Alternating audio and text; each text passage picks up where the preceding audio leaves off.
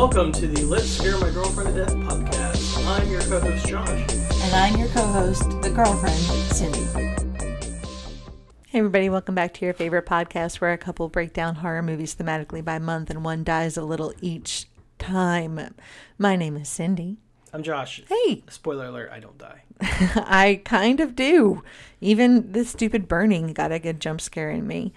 This month, we are exploring movies where you have a summer vacation that takes a bit of a turn.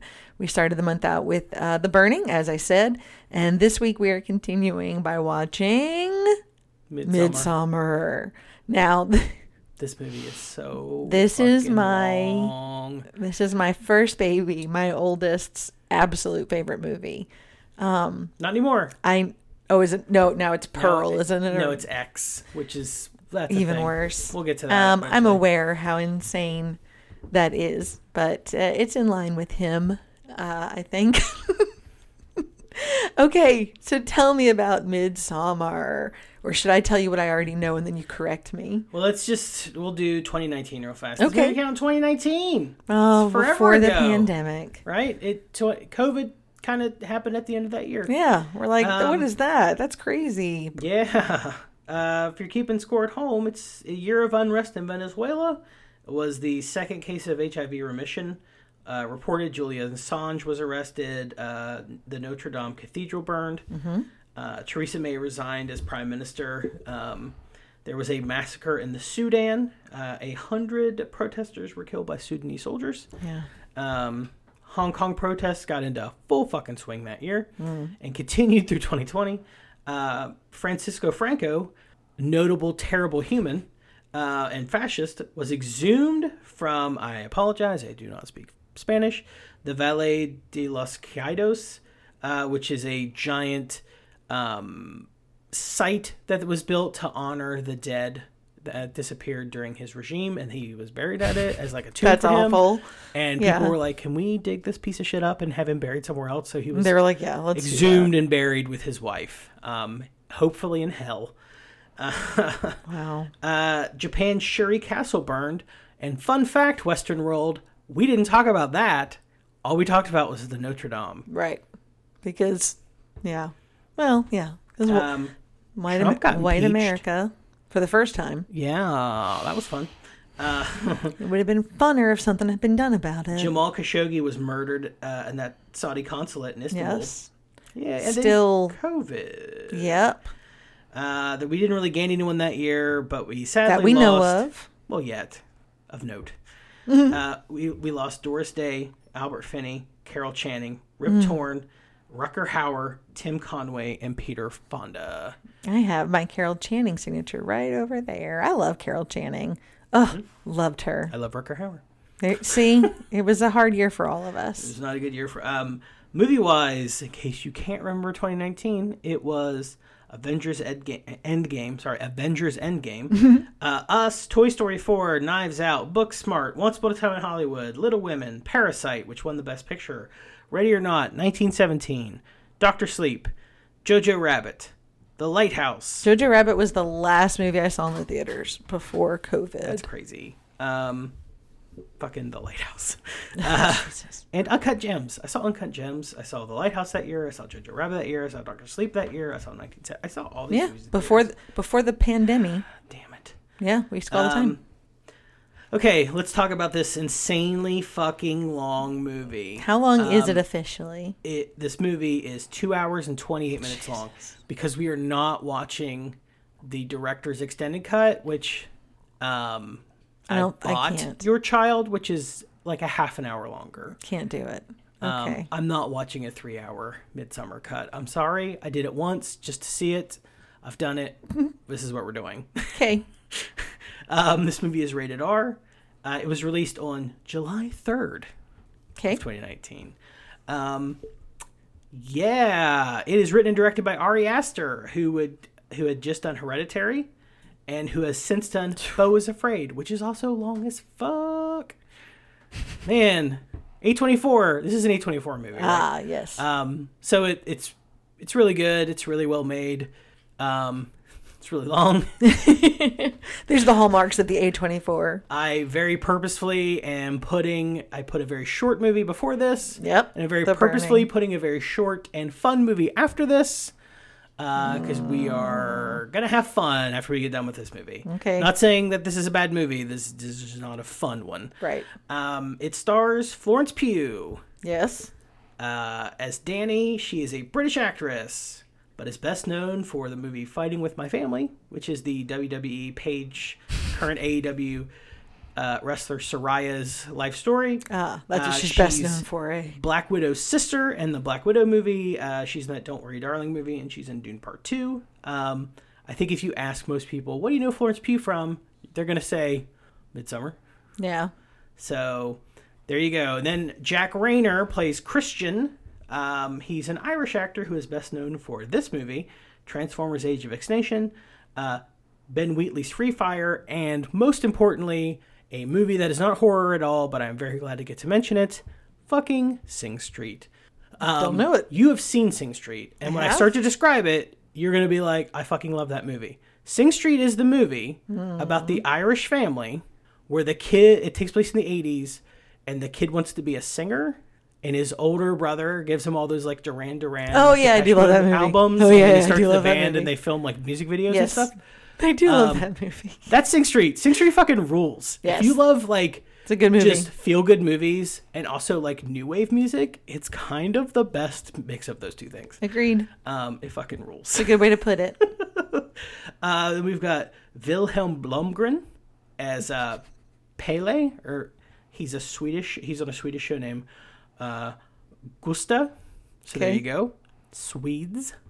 We've got William Jackson Harper playing Josh. He's in Ant-Man and the Wasp and The Good Place. We've got Will Poulter playing Mark. He's in The Maze Runner. He's an English actor who you would best know for being The Maze Runner. Adam Warlock in Guardians of the Galaxy Volume 3. Okay.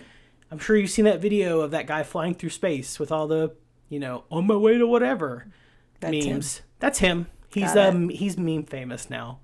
So there you go. This is a movie with 1, 2, 3, 4, 5. A group of 5 friends, 4 of which are supposed to be American. Only one of them is American. We've got Sounds okay. 2 Brits and an Irish dude. And then William Jackson Harper is our only actual American playing Josh because, of course, the Josh is American. Thanks, Josh. So, the tagline for this movie is, "Let the festivities begin." Okay. Why don't you take a look at the poster? Okay, I already have seen many, many posters for this movie because, as I said, my son loves this movie.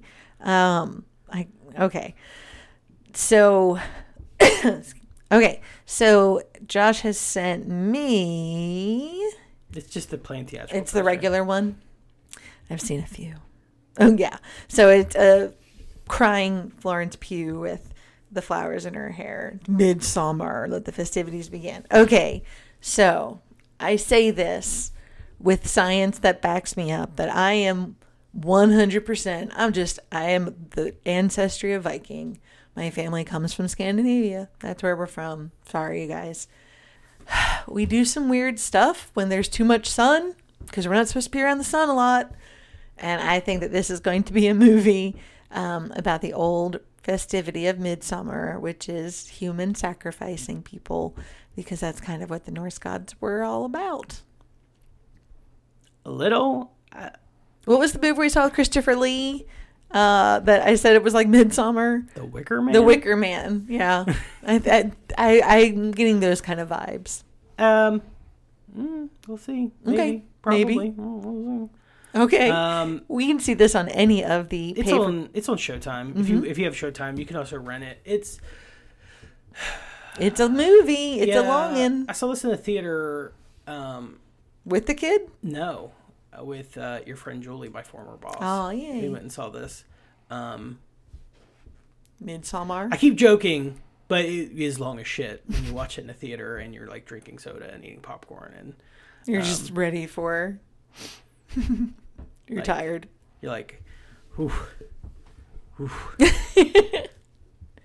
Still going. So, okay. Yeah, you can watch this anywhere.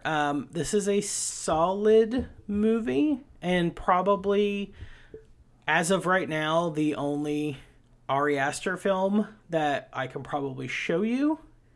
Okay. I don't know if you... Beau is Afraid is such a weird... I don't know if it would fit with the podcast. Oh, and yeah, there's Hereditary. Hereditary... I know of. I know of.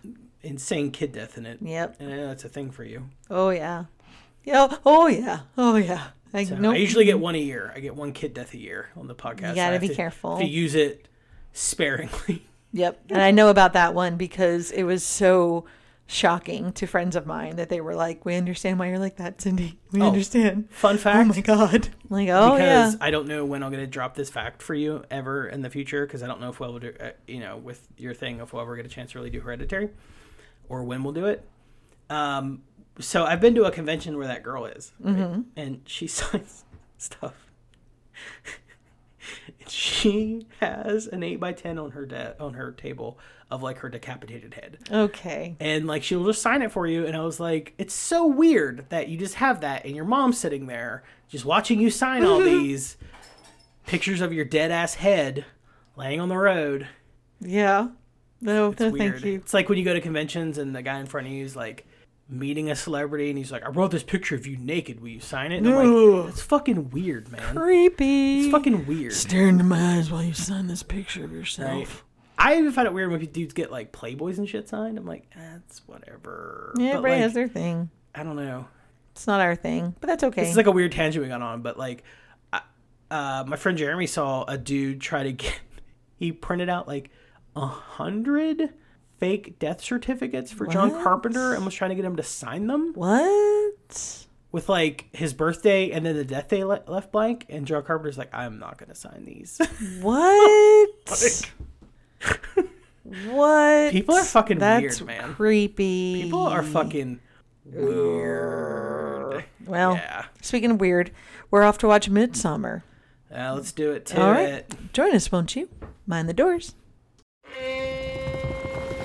I told you that I want to go to that festival in Sweden. Oh, you said it would be cool to go. Yeah, and then I got the opportunity and I decided to do it. I don't mind you going. I just wish you would have told me. That's all. Dude, she needs a therapist.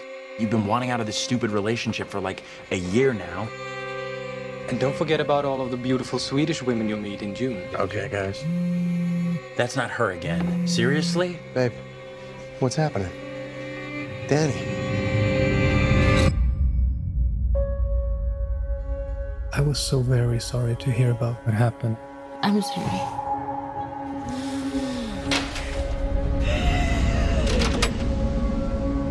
I invited Danny to come to Sweden. You know what she's been going through. Christian says you've got this special week planned. It's sort of a crazy festival.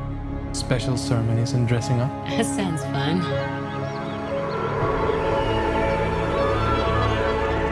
Unbelievable. Welcome and happy midsummer. Skål! What time is it? 9 p.m. That can't be right. The sky is blue. This is what 9 p.m. is like here.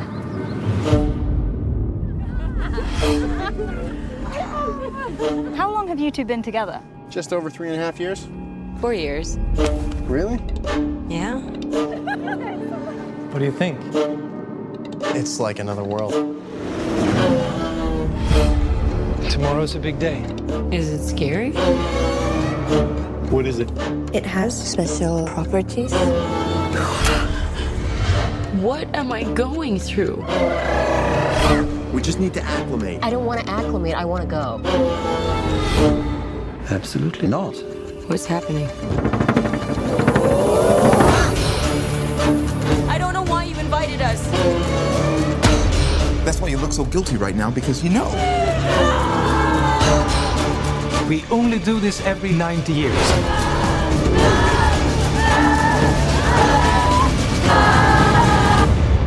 I was most excited for you to come.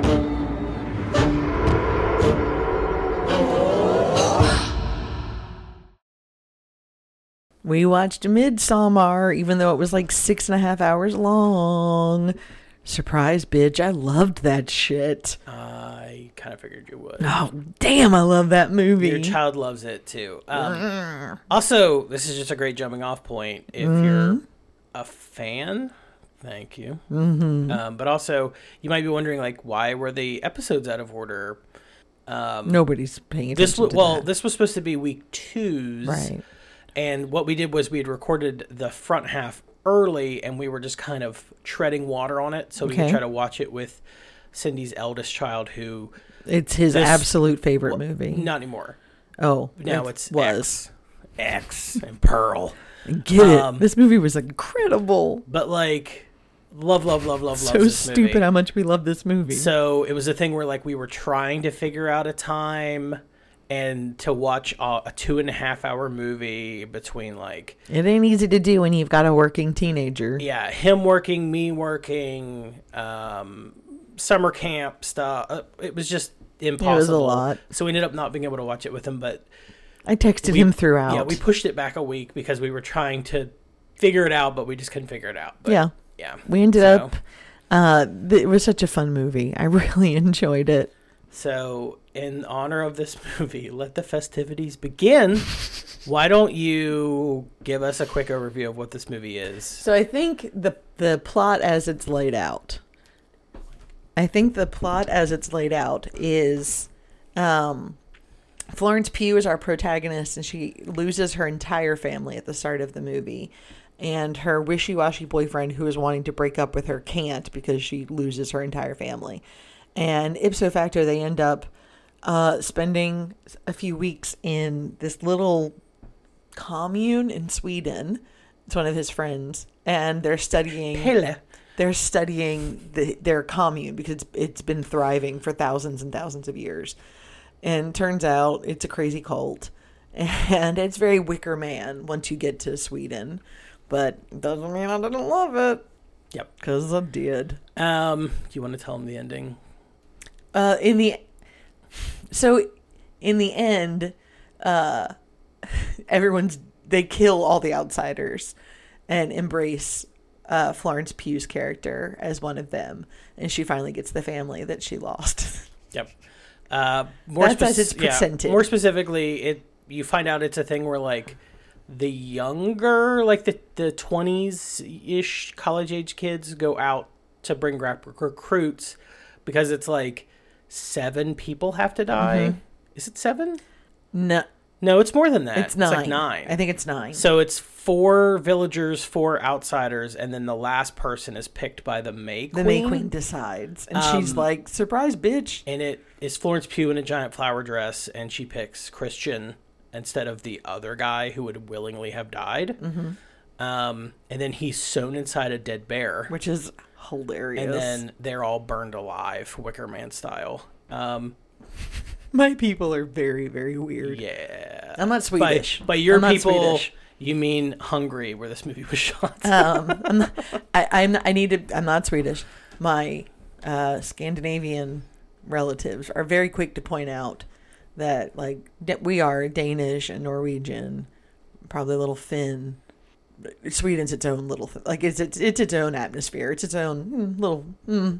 I don't know why, but like in Scandinavian countries, I guess everybody has to piss on someone, and the extreme whites piss on Sweden. Like that's how that's done. I could see that. I had a French professor who was from France, and he could never understand why we made fun of Polish people in America. I remember him telling us that in class, and he's like, in Europe, it's Italy. Like, we all hate Italy. They make fun of how stupid the Italian... Like, to the point where some of the jokes that... I grew up in a very ethnically diverse kind of world. Not so many people of color. Well, I mean, no, we had a lot of Portuguese and a lot of Polish immigrants. Like, it was very kind of ethnically diverse white. Anywho... A lot of subset whites. A lot of the jokes that I had heard for like Poland, my European friends had heard for about that's Italy. It's Italy. Mm-hmm. Like, you know, there was one about a screen door on the submarine. Like here's what I know. Here's what I know about modern Portugal. They make a lot of bike chains. I don't know anything about modern day Portugal. And their French toast equivalent, like the Portugal toast or whatever, there is better than French toast. Remember we had it at that place in Pittsburgh, and it was fucking incredible. Portuguese food is very, very so good. I was very, very, very... I didn't realize how spoiled I was. This tiny little bullshit town that I grew up in, we did have a Portuguese bakery. And they just did, like, breads. Yeah. And so Portuguese rolls and breads, and oh my gosh. You know what we had? Incredible. While you were eating your Portuguese rolls... Okay. We had a Domino's and a fucking gas station. At one time, Camden, New Jersey, pepperoni rolls, baby. Riverside, New Jersey was very. It was a cute little town. Very Portuguese. Very Portuguese. But my generation was the flip. So my sister, when she grew up there, it was very Polish. There were a lot of Polish descent, and then Polish dissidents. We were a 1 square mile town with 2 parochial elementary schools. I've talked about this before. They have since both been closed. And I was like, oh, because the Catholic Church is shrinking. No, it's for the other reason. My brain, when you started telling the story, just started to fall asleep. You were like, Polish. And then when you said parochial, my brain went pierogies. Oh, yeah. And I was like, it's pierogi time. Yeah, let's just think about that for a minute. So this podcast brought to you by pierogies and how fucking delicious they are. Do you want like even whiter pasta where it's just filled with mashed potatoes? Mashed potatoes rather than any kind of cheese and herb. Good. Okay. So yes, plenty of people die. Yeah. Anyway, so yes, that random story about where I grew up is all to say, where's I going with all that? I don't know. Oh, about how Portuguese to Italy, and then just making shit shitting on white people. Just randomly talking about the shit I grew up with. Yeah, I grew up in small town I grew up in Mayberry with a heroin problem. I didn't have a heroin problem. My fucking town had a heroin problem. But I grew up in perfect little suburbia. I truly grew up in a town that was designed. It was a World War II. You're the first person to ever use the word perfect in conjunction with anything involving Philadelphia. Well, New Jersey. I like to say that I'm just from East Philadelphia. I don't know. Like, if I had to pick, if someone said you can only shit on Philadelphia or New Jersey, mm-hmm. I'm probably gonna take Philadelphia. Yeah, you're not a fan of the Phillies. It's pretty terrible. I mean, no disrespect. I think even the people that live in Philadelphia. I'm not saying a word. Like, people I know who live there, like, I kind of just got trapped here. Like, not saying a word. Like, I ended up here, now I can't leave. Mm-hmm. It's like, it's the same with Baltimore. Not saying a word. Does anyone move to Baltimore because of their hopes and dreams? Edgar Allan Poe did. Okay, what happened to him? Okay, so Midsommar. His hopes and dreams of walling people in. Guys, we keep getting so off track. Yeah, full disclosure, I am very tired, and so my brain is going to go everywhere, but it's going to be a fun experience for everyone except for Cindy. This movie is, yes, a fucking long Wicker Man. So fun. With, like, fun little things. And then you mentioned that Florence Pugh's family dies because her mentally ill sister murders them. Right. By running a garden hose from the car's exhaust to their door and taping it under their door and killing them that way. That seems incredibly elaborate. So the sister puts the hose that's attached to the other running vehicle. It's very elaborate. So she does the tapes it into her mouth. Yeah. So the parents are in bed asleep, and she tapes it under their door and seals them up so that they die, because you do just go to sleep.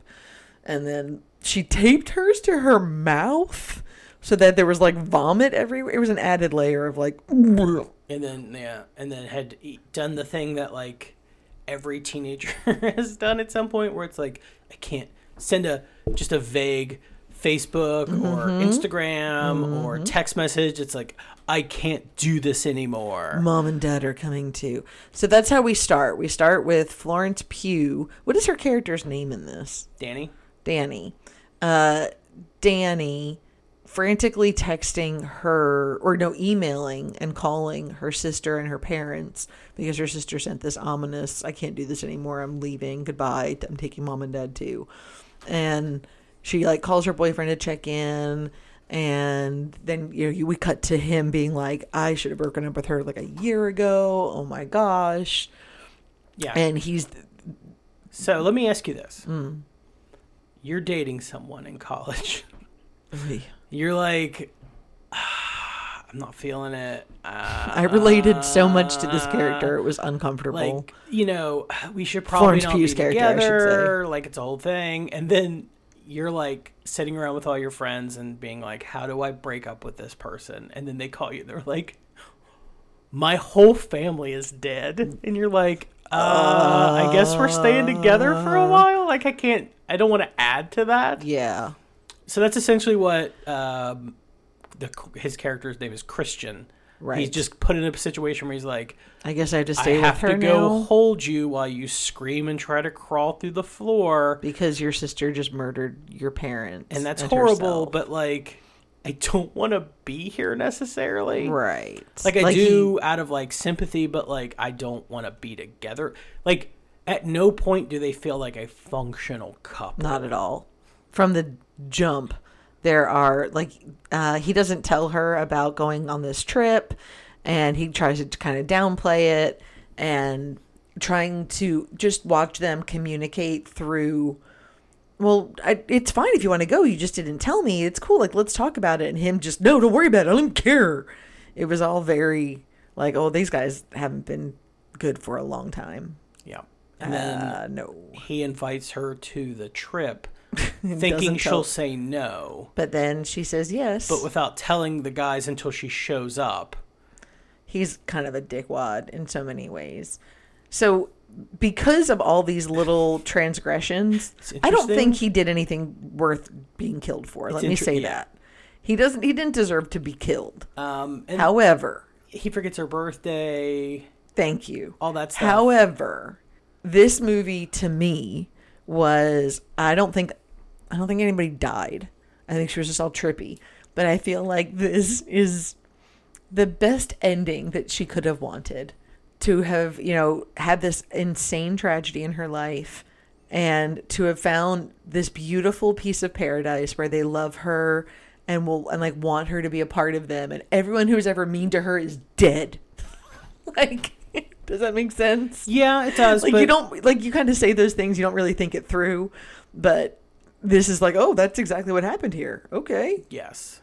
I think she is hurt because we didn't even talk about her boyfriend, the Christian character, like fucks that girl. Oh, yeah, he does. Probably under the influence of like drugs, where he doesn't have a lot of say in the matter, or you could even argue like some sort of witchcraft, where he ate her vagina hair. Drank her. Please don't say vagina hair. Her vagina hair. He ate her mound's pubis. Like, calm down, Grandpa.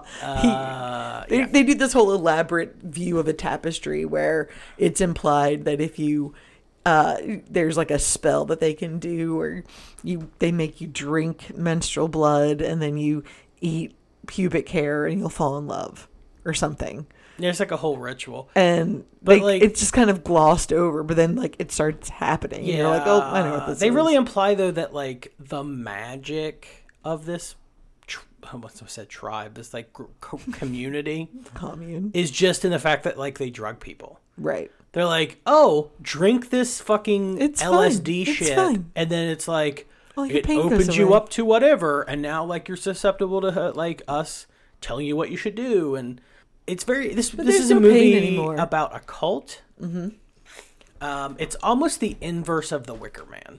It also because I picked up on that as well. Like they're just kind of drugging everyone to be happy, and I thought it wouldn't surprise me if this was M. Night Shyamalan in a way. Like, you've seen the movie The Village, is that right? Mm-hmm.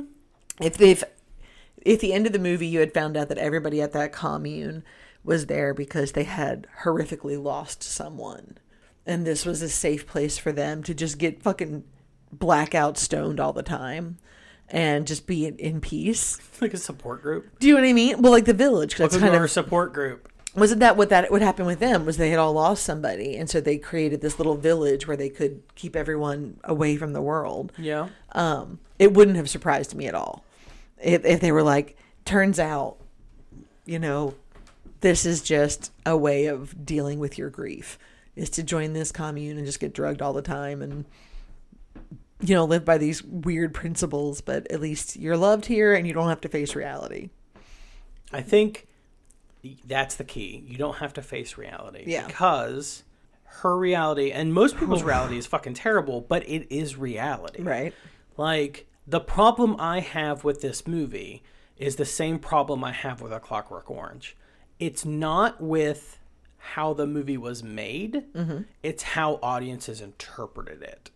Like, A Clockwork Orange came out and was supposed to be this movie that's like, hey, the evil that an individual can do pales in comparison to the evil that like governments and large organizations can do when they strip you of your humanity. But it turned into people being like, Alex is fucking cool. Let's dress as Drew. Let's do this thing. And it's the same thing with like this movie. The interpretation it's taken on face value. I think a lot, and it's not like film critics as much, but it was like this movie got this movie is very popular, especially with a certain age group, like, and namely 16 to 20-year-olds right now. Like young and especially like gay kids. Yeah. Love this movie. And I'm not telling them that you shouldn't love this movie. Like, whatever movie you love, fucking grab on with both hands and love the shit out of that movie. My problem with this movie is it took on like a thing in the internet where it became lumped in with the movies that were called the, you know, good for her. And it's like, but this isn't a good for her movie. Like, she ends up in like full on a member of a cult. Well, after like or sacrificing. Is this like a Jacob's Ladder type scenario? And have you ever seen Jacob's Ladder? No, I don't need to. And you know what? No, I haven't. But you know what I have seen? Saint Elsewhere. And that, if you recall, ended the same way. So this is Saint Elsewhere scenario. Also, I've never seen Saint Elsewhere. I just know that's how it ends. It's if we had pulled back and just seen her like sitting in like him at the end, catatonic in like a wheelchair, and they're, you know, they just keep bringing her drugs because she's, you know, so broken from what happened, and all this is going on inside her mind, I'd be like, yeah, I get that too. Like, in her head, they all die because she can hear them talking like, oh my God, why do you still come visit her? You know what I mean? You know what a really good ending of a movie to compare to this movie is, and it even ends with the main character smiling, and I think it's the same smile. Is Brazil. Yes. Okay. Right? Where you have a character who's going to be tortured, and then he has this big elaborate like escape, and it's this whole thing, and then he gets away, and then as he's sitting there like talking, the torturers come into frame, and then they're like, oh, we've lost him, like we were torturing him and he escaped in his own imagination and whatever. So you essentially have a person who is staring into the camera smiling, who is catatonic and forever lost. Yes. And it's the same thing, except the internet saw that and said, good for her. Right. And I'm like, but no. That's what I think. That's what I meant at the beginning. Like, this is when you say, like, I just want everybody who's ever made fun of me dead. Like, you don't think through those actions, but yeah, like that's kind of where she gets everything she wants. So that's why I think I can see a place where she goes catatonic and he still goes and visits her, and his friends go to pick him up to take him on a trip to Sweden. And they're like, why do you still visit her? Like, oh my God. And she can hear them, but she can't respond. And so in her head, she goes with them on this trip, and they all die, and she's happy and get, you know, to her, it's a happy ending. Well, yeah, that's my little interpretation, I think. So there's a lot of interpretations. It's such a beautiful movie. So much written about this movie. And unlike, say, The Wicker Man, which has like, there's a definitive, like, this is what this movie means, I think. Mm-hmm. This movie is just vague enough that people can fill it with whatever they want to fill it with. And is Ari Aster the kind of director who like thrives on that? I mean, Like, I think any director is going to look at this and go, hey, if you can put yourself in this movie in any way, do it. You're right. It's going to give the movie life. Right. That goes beyond the initial release. And that shit lives forever. I mean, fucking Mulholland Drive, right? Mulholland Drive will live forever because people are always like, what does this mean? How do I interpret this? What is the symbolism here? Like, and this movie is that to a slightly lesser degree. This is a little more straightforward than Mulholland Drive, but it's got that, like, you get to fill parts of it with whatever you bring to the table. Yeah. Which opens it up to multiple interpretations. So Steve Rose, who works for The Guardian, said that it was a powerful study of grief, betrayal, breakups, and more, suggesting that Danny's 3 male companions represent toxic masculinity. Yeah. Right? Yeah. And like an analog to The Wizard of Oz, like the Tin Men, the Cowardly Lion, and the Scarecrow. Okay, I can see that. And that the film may be read as a parable of snarky, city, smart, modern rationalism undone by primal rural virtues and values. Being dead by, what was it, 72? Yeah. And he said, alternatively, the film could be, the villagers' traditions could be read as far-right, white nationalist or eugenicist. Yeah. That's the other half. Is like, right. Is this just peace, love, and everything, or is this not a whitey in sight? Alyssa Wilkinson for Vox described it as following Danny's emotional journey through like a fairy tale structure and convention where she loses her family at the beginning, goes on to become a queen, like with Cinderella and Snow White undertones. That's what I mean. And uses foreshadowing with imagery to kind of let you know what's going to happen later in the movie. So, and Ari Aster even said, we begin as Danny loses a family and we end as she gains one. That's what I'm saying. And so that's why I kind of thought. Yeah.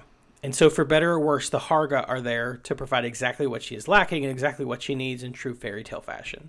Yeah. Monica Wolf said that the Midsommar is a reflection of globalization and American imperialism in the Journal of Popular Film and Television. Okay. Outlining the film's competing ideologies of femininity versus masculinity, academic knowledge versus folk knowledge, and capitalism versus communism.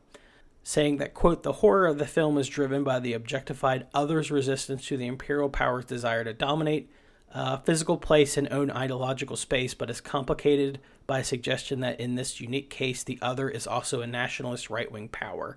And the tension between home and foreign reflects that of a new Cold War. People wrote about the central sex scene of the movie between that. The central sex. Well, I mean, like, there's that sex scene. I know, but it was so the movie creepy. changes fundamentally on that sex scene. Yes. As being a debate over whether it's rape or not. There's a Sexuality and Culture article that says that it's, quote, the ambiguous nature of this scene may be viewed as problematic because it blurs the lines between consent and sexual assault. That the film has implications for contemporary understandings of rape, particularly of men. Yeah. It's an untalked about population. And then I think it's interesting, Yusuke Narita, a Japanese professor at Yale, wrote positively about the movie, especially the scene where the elderly people jump off the cliff. Yes. As an example of mass suicide or mass seppuku, where he claimed that there was the only way to solve it, which he claimed was the only way to solve the aging crisis in Japan. The comments resulted in a major controversy, but also resulted in him becoming a popular figure among some young Japanese people, because he was essentially like, old people should just jump off a cliff. Population's too high anyway. But people love this fucking movie. Like, this movie was made for $9 million and made $48 million. Oh, wow. That's it's the banger. little movie that could. It just kept churning along and making money. I saw this in the theater when it came out. So you think it's the fairy tale thing is what we're... I think it's a comatose thing, but that the fairy tale thing, I think, supports my theory, because she wasn't an anthropology major. She never really says what her major was, or if she was even in college, but she was dating this, these guys are obviously college age. And it would make sense that there's a little bit of Wizard of Oz thrown in there, or a little bit of Snow White, because those are kind of very popular, basic, everybody sort of knows. No? No, I'm just so tired. My brain started doing the Not a Surf Popular song when you said that. No. Okay. No, I mean, I don't think there's a wrong answer Right. unless you said something like way off. No, base. that's Like, I just think I see the fairy tale tropes, and that's what leads me to be like, it's in her brain. yeah, If I were to go comatose and draw on the things that I've seen in my life, do you know what I mean? Yeah, I've seen this movie a handful of times. It's not like I go back and watch it all the time, but I've never watched it Unlike with my child. the thinking of it's in her head. I mean, I want to watch it again now, thinking that to see if... Because everything that she looks at, like that she's in frame for, when she's not in frame, it looks different. So like at the May Queen celebration, there's a shot of the whole table, and the shot goes all the way up to her, and the food on the table's all moving weird because they're all trippy and crazy and creepy, and it looks insane. It's hilarious. But then when she goes on the chariot or whatever, you cut back and it's all like deer antlers and like it's weird items, but it's not what she saw at all. Yeah, I think this is a movie about grief and trauma and how it makes you make terrible decisions. 100%. And how, oh God, yeah. When you are a person who is like traumatized and hurt, you have no problem lashing out and hurting the people closest. As a matter of fact, we tend to hurt the people closest to us because it's safer, right? True. Like in a loss like that, when you lash out to people closest to you because like they might get mad at me, but they're not going to leave. Yeah. Right? Like, yeah. But she doesn't have that stability with Christian. Because she's afraid. Because she's constantly afraid he's going to leave. Yep. Because he wants to fucking leave. Like, we know, because, like, we're the viewer, we're essentially playing the part of God where we're seeing both sides of this. We get the dramatic irony of the situation. He would leave her. Yeah. But he won't because he's like, he's not that big a dick. But his friends want him to be. But he's not that big a dick. Here's the question. Which, is it being a bigger dick to just go along with it? Well, and then, look, like, going back to my theory, because I'm right, like, Pele is like, I'm so glad you're coming. Like, he's earnest that he's glad she's coming. He's like, the more I think about it, like, I'm so glad you're going to be with us. Because he needed a girl. And then... he needed a girl to come. Oh, yeah. But then he also, like, when she's May Queen, like, the way he kisses her, it's very passionate. And so it's kind of like...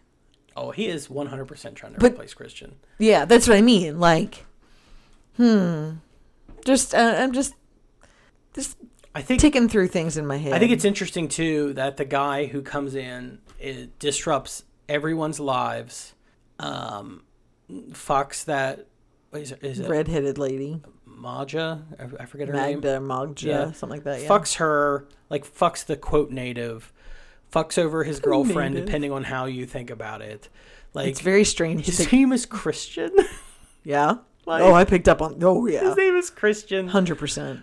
Yeah. The guy who's like, I mean, I don't want to like hurt her feelings, but like, yeah, I can't fucking do this. I think that was interesting. I don't think that was on accident. I don't think it was either. I did notice that. I was like, clever, and like we were saying, it's like the inverse of the Wicker Man, where the Wicker Man is a cop who is burned alive because the people on the island need a virgin to sacrifice to bring the good crops back. This is more... They take a girl, make her, like, into the May Queen, have her bless their crops, and then choose who the last person to be burned alive. There's a sacrificial... For the crops are. Right. It's about... yeah. Whew. If it were the Wicker Man straight, it would. Could you imagine if the Wicker Man? If it was the Wicker Man, it would have been what I predicted, that she would have been May Queen and then burnt at the stake. Exactly, and that's what, like, it's enough of a change that, like, you start watching this movie, and if you have any horror knowledge or you've ever seen the Wicker Man, you're like, oh, this is the Wicker Man. If you haven't seen it, the Wicker Man is incredible. We asked you to check our last season, but there's this thing where, like, it changes just enough that it throws you because Yes. even you were like, oh, this is the I fucking didn't see Wicker that. Man. Yes, I did. And then it's like, oh no, she gets to pick who dies. She does not the one that dies. And he's just like looking at her, and that fucking And I think like, that's maybe it. It's the feminist spin on it. You know, it has that element that Wicker Man didn't have. That it's like, but it's through her eyes, and she gets what she wants. yeah, I can see that, but is that what she wants? It's what she needs right now. I don't know. Like, it's this thing of like, she's a severely traumatized person who is under the effect of drugs. Yes. And is like, let's fucking kill him. Like, fuck that guy. I 100% think that within the hour, she's going to regret that. They'll just give her another pill. Just give her some more mushroom tea. So this is how, like... And then Pele will fuck her brains out, and she'll be like, what day is it? Where's Christian? He's like, he'll be back later. Take more want some more tea? Here's the thing. I don't think she'll have any problem remembering this. I don't think she's out of her mind. I think she made the decision not because she was high, and it was like, don't know what I'm doing. I think she looked at him and was like, you fuck someone else. You're terrible. We're terrible together. You've hurt me, so let me hurt you back. Yep. But it's one of those things where, like, you regret those things. Yeah, you can't take that kind of stuff take backsies on having your boyfriend or girlfriend murdered, sewn inside a dead bear, and then burned alive with a group of people and your friends that have all been murdered by your new family. That's not named Manson. So there you go. Ironically, you really like this movie. It was beautiful. I don't want to say too much. Yeah, but there were elements that really, really reminded me of my own family. And I don't mean pray for me. I don't mean Danny's family. Pray for me. I'm not saying. No, I meant the fucking Harga. Like, that's, you had no touchstone. My family does touchstone. live like a commune. Like, once we got to Sweden, you're like, this is very familiar. Like, I know why my child loves this. It reminds me of our family. I'm just like, really, that's disconcerting. It feels problematic. It doesn't happen, but when there is, and when there are big emotions like grief, we do kind of all pile in together. And you all like sex moan together as someone's getting plowed out on the floor. No. And then your mom pushes the guy's butt as he's having sex so with gross. That was so the girl. I just get in there. Get in there. We're very earthy when we're all together, and very kind of just like hang out and raise all the children as one. And I'll just be quiet now. No, you don't. I mean, I wonder how much of that is.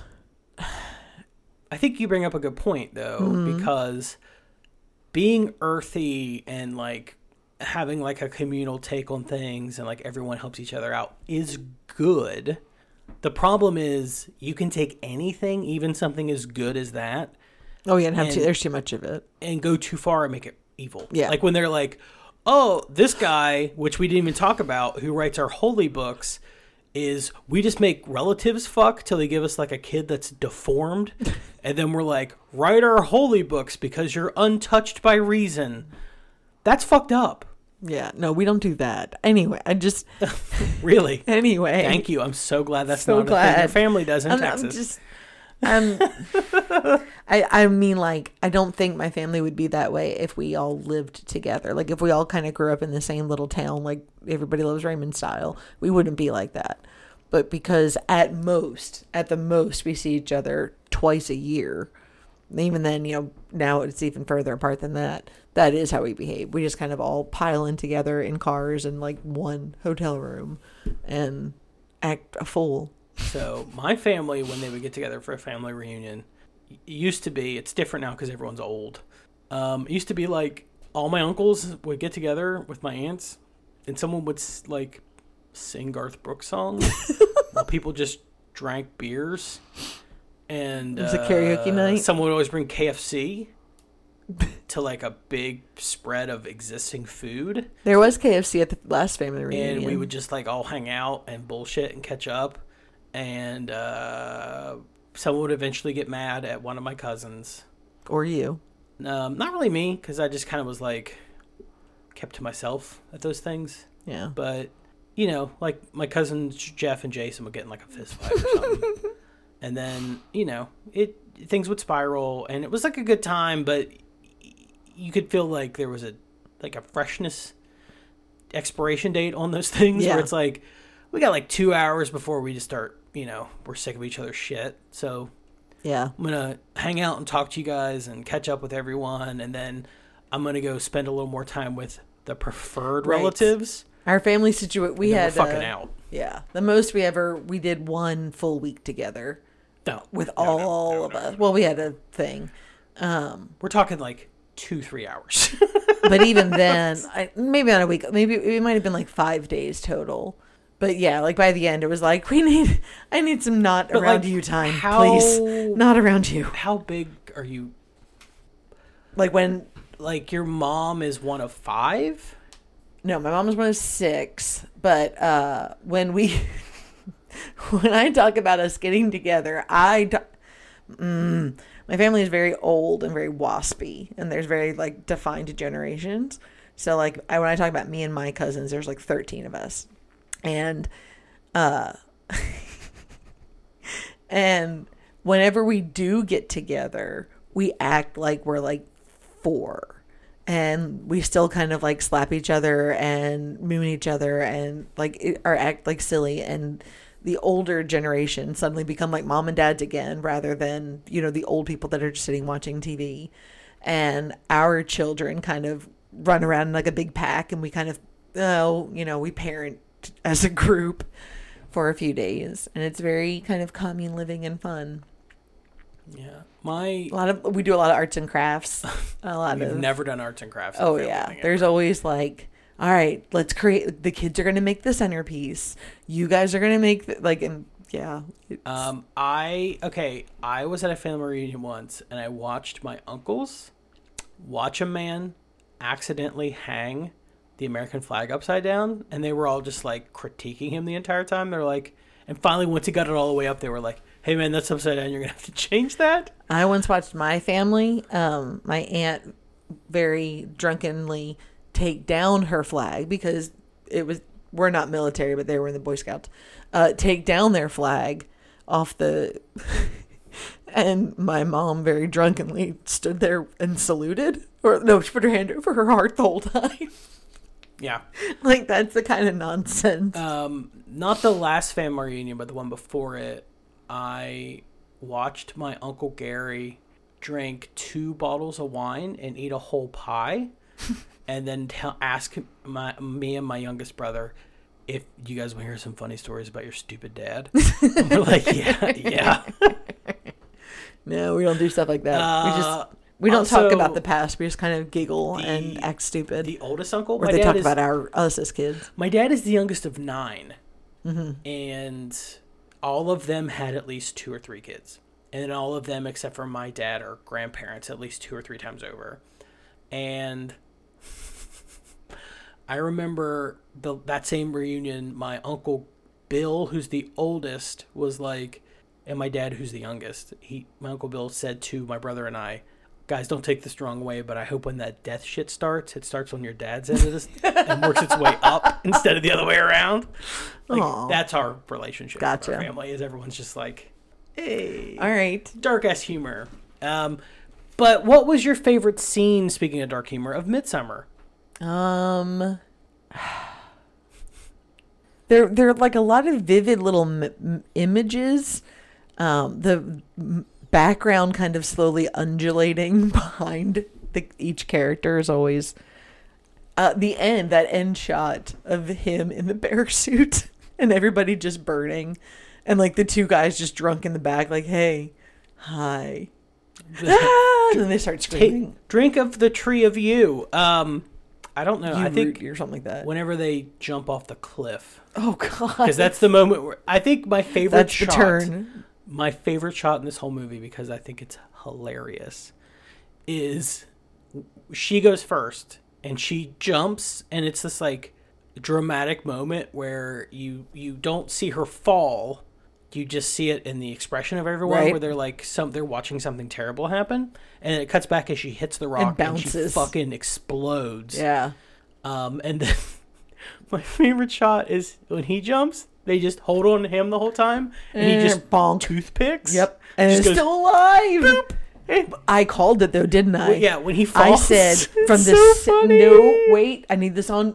I need this recorded. From the moment that they went and stood on the top of that rock formation, I was like, they're gonna jump. They're gonna fucking jump, and that guy has a hammer to beat them in case they stay alive. And by God, that's what happened. Everyone has to hit them. It was wild. You would definitely watch this with your eldest child. Oh yeah. I texted and talked like we watch it together. Would you watch this with your mom? I don't know. I'm curious if she would have the same response I did. Like the same response of like, oh, I kind of low-key love this. What does that say about us? What does that say about us? I don't think this is a movie that would scare your youngest child. I think you'd just be bored. Oh yeah, no, not like, the youngest. The youngest doesn't give a shit about bored this. Bored as shit. He likes thrash metal. He doesn't care about this. Thrash metal. Yep. All right, next week, what are we watching? It's the end of the month, isn't it? So we're still gonna do the movie we're originally gonna end with. We are going to watch The Descent. The Descendants? No, The Descent. The Descent. When did it come out? Like 01-ish, I think. Or it's early 2000s. How long is it? It's like an hour and a half. Okay. It had 2 notches, but okay, I'll take that. Yeah. All right. It's fucking scary.